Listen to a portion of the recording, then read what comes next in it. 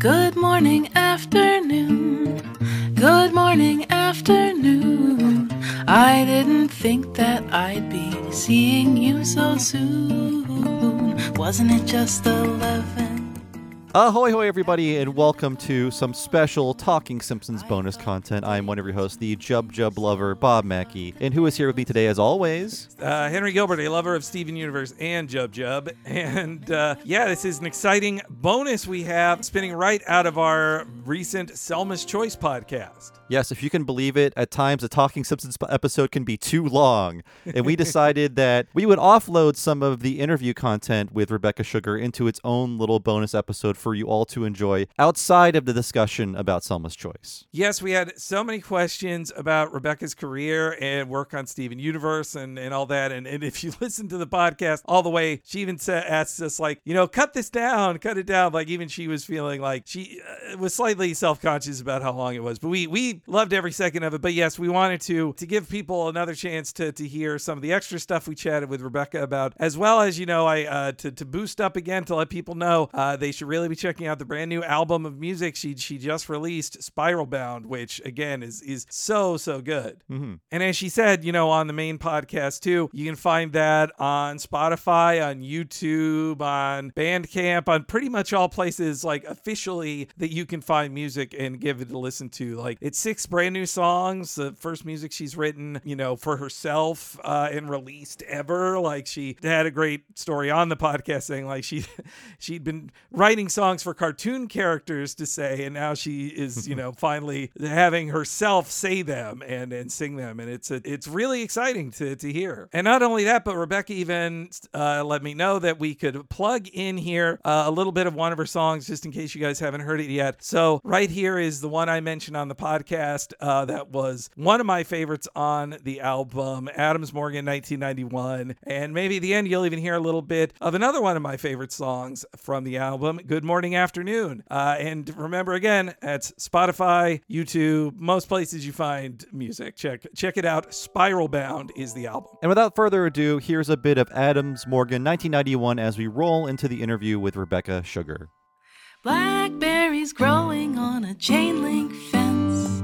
Cool breezes blowing through an open door. Sidewalks are cracking in the midday sun. Adams Morgan, 1991. Cold pizza waiting in the kitchen fridge. Blue pilly carpet on an endless floor. Warm light is streaming where the children run. Adams Morgan, 1991. Rebecca, and Don't Cry For Me, I'm Already Dead. I was just rereading it again, and it's like, obviously, it reminds me a lot of my own 20s. Like, I was a Jim or an Alan, I think, me and Bob are a Jim and Alan, I'd say. And Bob better cry at my deathbed too. Okay. It's going to happen. Just right. I promise on this very podcast it will happen. Well, now we're just saying Henry's going to die first, and I'm uncomfortable with that. Yeah. No. But also, I think my favorite great use of a Simpsons reference in it was when Alan is Jim's best man at his wedding, and he is quoting what Abe says to Homer about time travel that he did say at his wedding in Treehouse 5. And I was like, oh, that is such like a great like layered reference. That was the one that's a Twilight Zone reference, but it's in The Simpsons. That's the one that I was called out for as being like, that's not really from The Simpsons. But yeah, I thought that. I mean, it's very well observed, Rebecca, because my wife and I have Simpsons references inside of our wedding ring. We have the words "good waffles" inside of our wedding rings. That's you can't so see it on camera. But just because we love that scene so much, we love that joke so much, and we're going to stick together. That's what good waffles do. I love that. That's the thing that I really wanted to be at the heart of that was, I feel like and this is something I've also realized kind of over the last decade too, is like watching things together. It just is my family's love language. And I think that has laid the foundation for my relationship with all of my friends and my romantic relationships. We connect over pop culture, media, animation, and The Simpsons so much when I was younger. And what I really wanted to do with that comic was just talk about how, if that's your way of connecting with someone, that's legitimate, that's beautiful, and that's incredible, and maybe that's, I don't know. I was frustrated at the time, and I continue to be, about how it's somehow seen, as sort of silly if that's the thing that you're connecting over. I wanted to show that would be as real. I was reading a lot of I read a lot of Oliver Sacks and stuff too. It's like, oh, people will retain music in their minds sometimes when they lose everything else. And it's like, when you have these deep memories and deep connections over a piece of media, it becomes a part of your life and it becomes real. And as I was making a TV show, I really wanted to keep that in mind the whole time, that, I hope that this can, and the power of it isn't so much what we were making, but the fact that it could become part of someone's life and part of their relationships and something that you can connect over. To me, that's where all this power and beauty is. And I wanted to explore that. I think I went a little hard back then in terms of this is dark. I'm sorry. That's what makes it so memorable. I mean, while watching this episode for research, I did think of your comic, Rebecca, the Don't Cry For Me, I'm Already Dead comic, because just the tiniest things are the things my wife and I will repeat to each other from The Simpsons. And I forgot it was in this episode where my wife, she wears a hat most of the time when she goes out. And often she'll leave it sitting behind on a chair or, on a table at a restaurant. And I will repeat the guy saying, "Forgot my hat," when she forgets her hat. Right. So right. it happens maybe funeral. once every 2 months, and then I remember I say "forgot my hat," and I forgot it's in this episode. It's just a random guy. I don't know why that stuck in my head, but it did.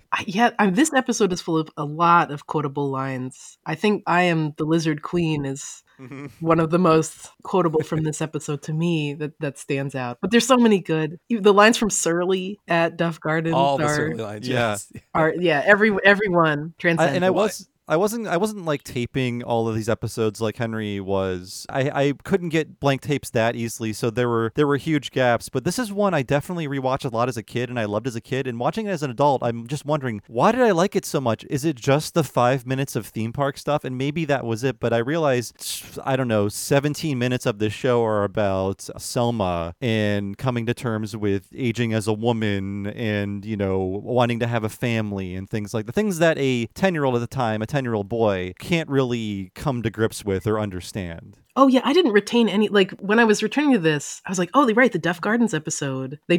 Lisa drinks the water. That's what I wrote. Lisa drinks the water. Lizard Queen. Homer eats a sandwich. Yes. I remembered Homer's sandwich, but I forgot that was also in this, which I think is kind of funny that there's two pale, hallucinating, sick people in one episode. It's like that's a little bit of a double beat, but different reasons. So I suppose it's all right. Oh, to what you were saying previously, I forget where I read it, but wasn't the thing that James L. Brooks always wanted Marge episodes? Yes, yeah. He apparently it was easy to sell a Marge pitch if you had it, because often everybody comes in with pitches and it's like Homer does a crazy thing usually, and you all have Homer stuff. But if you say Marge does something, or Marge has, and even better for the sisters, that actually usually James L. Brooks, who is the final say on whether you do an episode or not, at least back then, he would really buy into a pitch from a woman's perspective, which totally makes sense. Because Brooks, he won Oscars based on his writing for women, and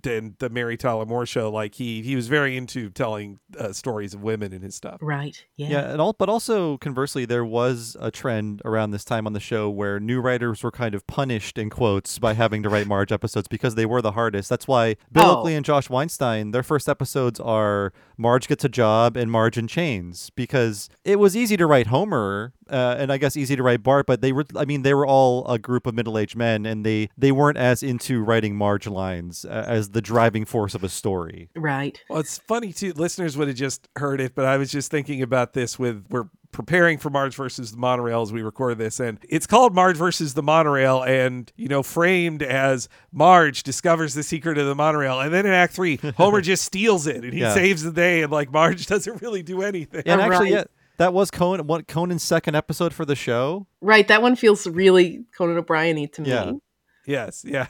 No, maybe that was his final extra push on it of just and Marge, it's she's the one who saves the day, and then they sneak in Act 3. It's actually Homer saves the day. It's right. Oh man, that one's. But eternal. It's all, well, yeah, Rebecca too. Do you guys, this era of The Simpsons really has a lot of like changing dialogue at the last minute and re-editing mouth movements to fit a new line. Like, how often did you guys change dialogue like late after, like, say after it comes back from overseas animation?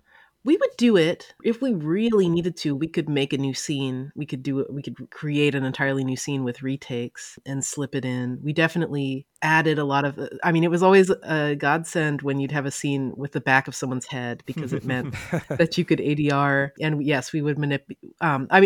Also, like, I'm very particular as an animator. Like, if we did get an ADR line, we could go in and manipulate the lip sync to try and get it to try to get it to match, because we'd be in the edit bay slipping the line in. We didn't do it a huge amount, and usually when we did, it would be for clarity. It wouldn't be for punch up. If we're watching this thing down and we're just like, oh, that we totally forgot to mention this thing you need to know within this episode, especially about lore or characters. Or I'm trying to think of some of the times that we would do it. But yeah, it's wild going back to Simpsons, because they the writers would be involved up until the last second, and so you'd see a lot of ADR jokes, and the fact that the lip sync won't hook up. It's fun to just wonder, oh, what was this going to be? I didn't spot that when I was young. There's the whole Frogurt exchange, which is a big part of Don't Cry. When I went back to see that, I was like, oh, this scene is a Frankenstein. I think they just fabricated this entire thing.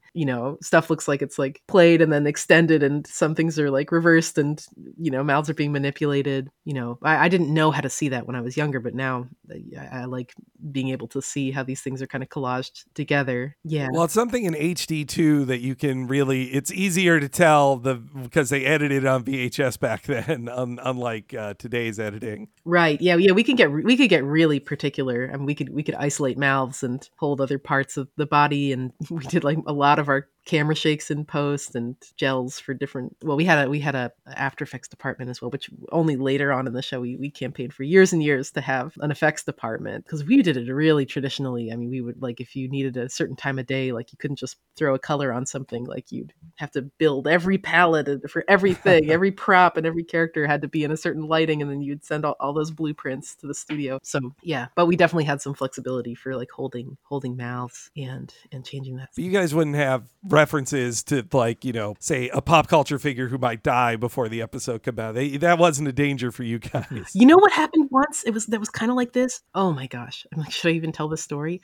There's a scene in an episode right after Steven finds out about Pink Diamond, where he's talking to Amethyst, and he's sitting in the pizza parlor, and he's kind of folding all of his pizza toppings into a napkin and tying them as he's nervously talking about all these different aspects of his mother. And he had a line where he was talking about how he could see how she was good and bad to both sides. And it was exactly when there was a both sides comment from Trump.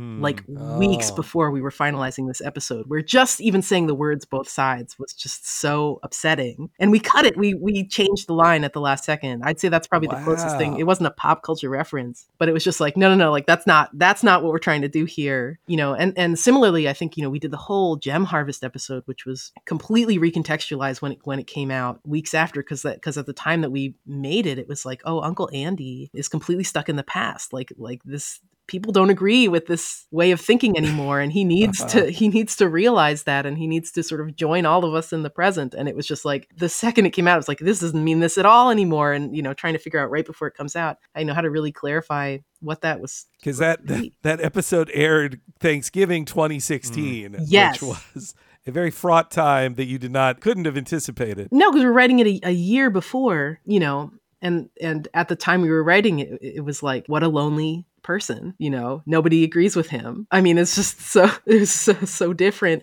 I mean, it also, obviously it was real as well, and it was something that and so much of the show, were about things and kinds of people that we had experienced, and these things were all real. But that was just not, the conversation was not active in that particular way when we were writing, if you know what I mean. And so So yes, in that case, yeah, there were times where at the very last second, usually because of just a conversation that was suddenly emerging, and we could finesse the lines a little bit to just make sure that that our stance was actually clear and that we weren't trying to make a reference to something that had just become a big point of discussion. Yeah, I mean, I don't know if you want to include that. That's like neither No, here nor there. But yes, we would have to jump in and do that sometimes. I do like. It's funny how, or interesting how, like, after a few months pass, you might even forget that. Somebody said something similar, because I was looking back at my original notes for this episode. We covered it originally in November of 2016 at the end. So similar story. And in my notes, I don't even know what this is a reference to. We get to the end of the episode and we're going to talk about Murphy Brown. But in my notes, I have compared to Trump getting mad over Hamilton, and I'm like, I have no idea what that means. Oh my gosh, right. It's 7+ years later. I have no idea what that means, but I'm sure everyone was talking about it when that episode went live. But I forget what, I mean, I know Mike Pence went to a Hamilton thing and maybe the cast talked to him. I have no idea again, but it's weird how much these things occupy our brains. Oh, go ahead. Right, they all stood and they protested I vaguely remember. Yeah. So I think you really have to remember. It's like you look at those words and you're like, oh yeah, that's something like what I imagined must have happened. But yeah, I think I remember that. Yeah, that's great. So we covered this when that Gem Harvest episode aired. Apparently the last time we did this was November 30th, 2016. Selma's Choice. Yes, yeah. Yes, yeah. Wild. Now, also, there's another great bit on the commentary of Groening pointing out that there's a foreground or background character that just is Bart that they drew in there, which is much more of a season 1 kind of deal. And I mean, Rebecca, you guys were pretty watchful over your background characters, right? Yeah, we had a lot of go-to extras. I mean, we kind of designed a cast of, especially of Boardwalk boardies, who we would always return to. Be like, Mushroom Shirt Guy is there. It's like a lot of them were crew members as well. Like when I remember we had an issue when there's a party that Kevin is throwing in an episode later, and we put a lot of the Steven crew at the party, but we had to take people's glasses off because like I'd say 98% of us wore glasses, and when you looked at this shot, it's just like everyone has glasses. It's like quite samey, so we had to modify some of our self inserts there. Was this a nerd party that Kevin's throwing here? But yeah, and they all had their different little names. But yeah, it's crowds are tough. It's tough. It's funny. I've been rewatching a lot of old Looney Tunes with Ian, and looking at those old cartoons. It's like there's like maximum of 2 characters on screen at a time. It's like they just don't do crowds, and when there are crowds, it's just like shapes of paint and sound effects, because crowds are really, really hard, and then doing them for television, that's challenging. And to do a shot with like 16 characters in it, and to do a shot with 1 character in it, like the pay's the same, there's no extra time. It's just really punishing to do. So yeah, it makes sense. You got to find a way to reuse whatever you can with characters too. Also with locations, we were always trying to find ways to do clever reuse. There's this story because we would use all the time the stage that they would set up on the beach, and we'd find different ways to repurpose it. It's like there's a concert, or there's like a political debate, and it's like we would always get to use the stage and the stage, and then the same crowd. It's like these are the people that live here. They're showing up at the concert, or they're using the same stage. And then one year they actually made that stage for Comic-Con. So and you could go up and do karaoke on it and stuff. And I was talking to the Steven Universe writers, Ben and Matt, who went on to create Craig of the Creek. We would do it at the writing stage. We'd be like, we have to figure out a way to reuse these characters or reuse this location. We walked into Comic-Con and they saw the stage, and Ben said his first thought was like, oh good, reuse. Like, it's like they didn't have to build this thing from the ground. It's like they had to build this from the ground up. There's nothing that was economical about doing that, but it's just like it's such an impulse. Like, yes, we can use this again. We can use this place again. We can use Mushroom Shirt Guy again. It's like we have it. So yeah, it makes sense. It's like sometimes you just have to throw an extra Bart in there. Sometimes an extra Bart shows up. I mean, Matt Groening. I mean, he's not an animator, of course, but he would tell the animators or the director, make it like Dumbo. Put the crowd in the dark. Less detail that way. The problem is the show had too many riots during the day in Springfield. Yes, you couldn't always have a crowd politely sitting in the dark. Yes. Schoolyard graffiti of the Scooby Gang. Wild secret garden with the chlorine pool. Long row house shadows when the day is done. Adams Morgan, 1991. Long children's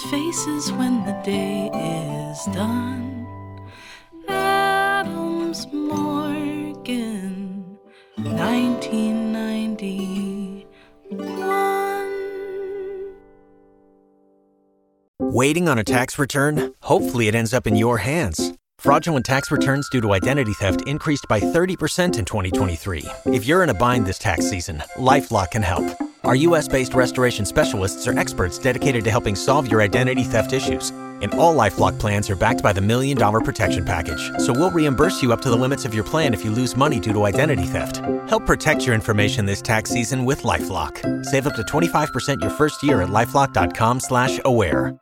Has the winter season taken a toll on your tile, upholstery, carpet? Call Cyclone Cleaners, 570-726-6200. For all your carpet, upholstery, and ceramic tile cleaning needs, it's Cyclone Cleaners, also offering odor treatment and soil and stain guard. Choose the only cleaning company that supplies the water to clean your home and disposes of it when they are finished. Call Cyclone Cleaners to schedule your cleaning today, 570-726-6200.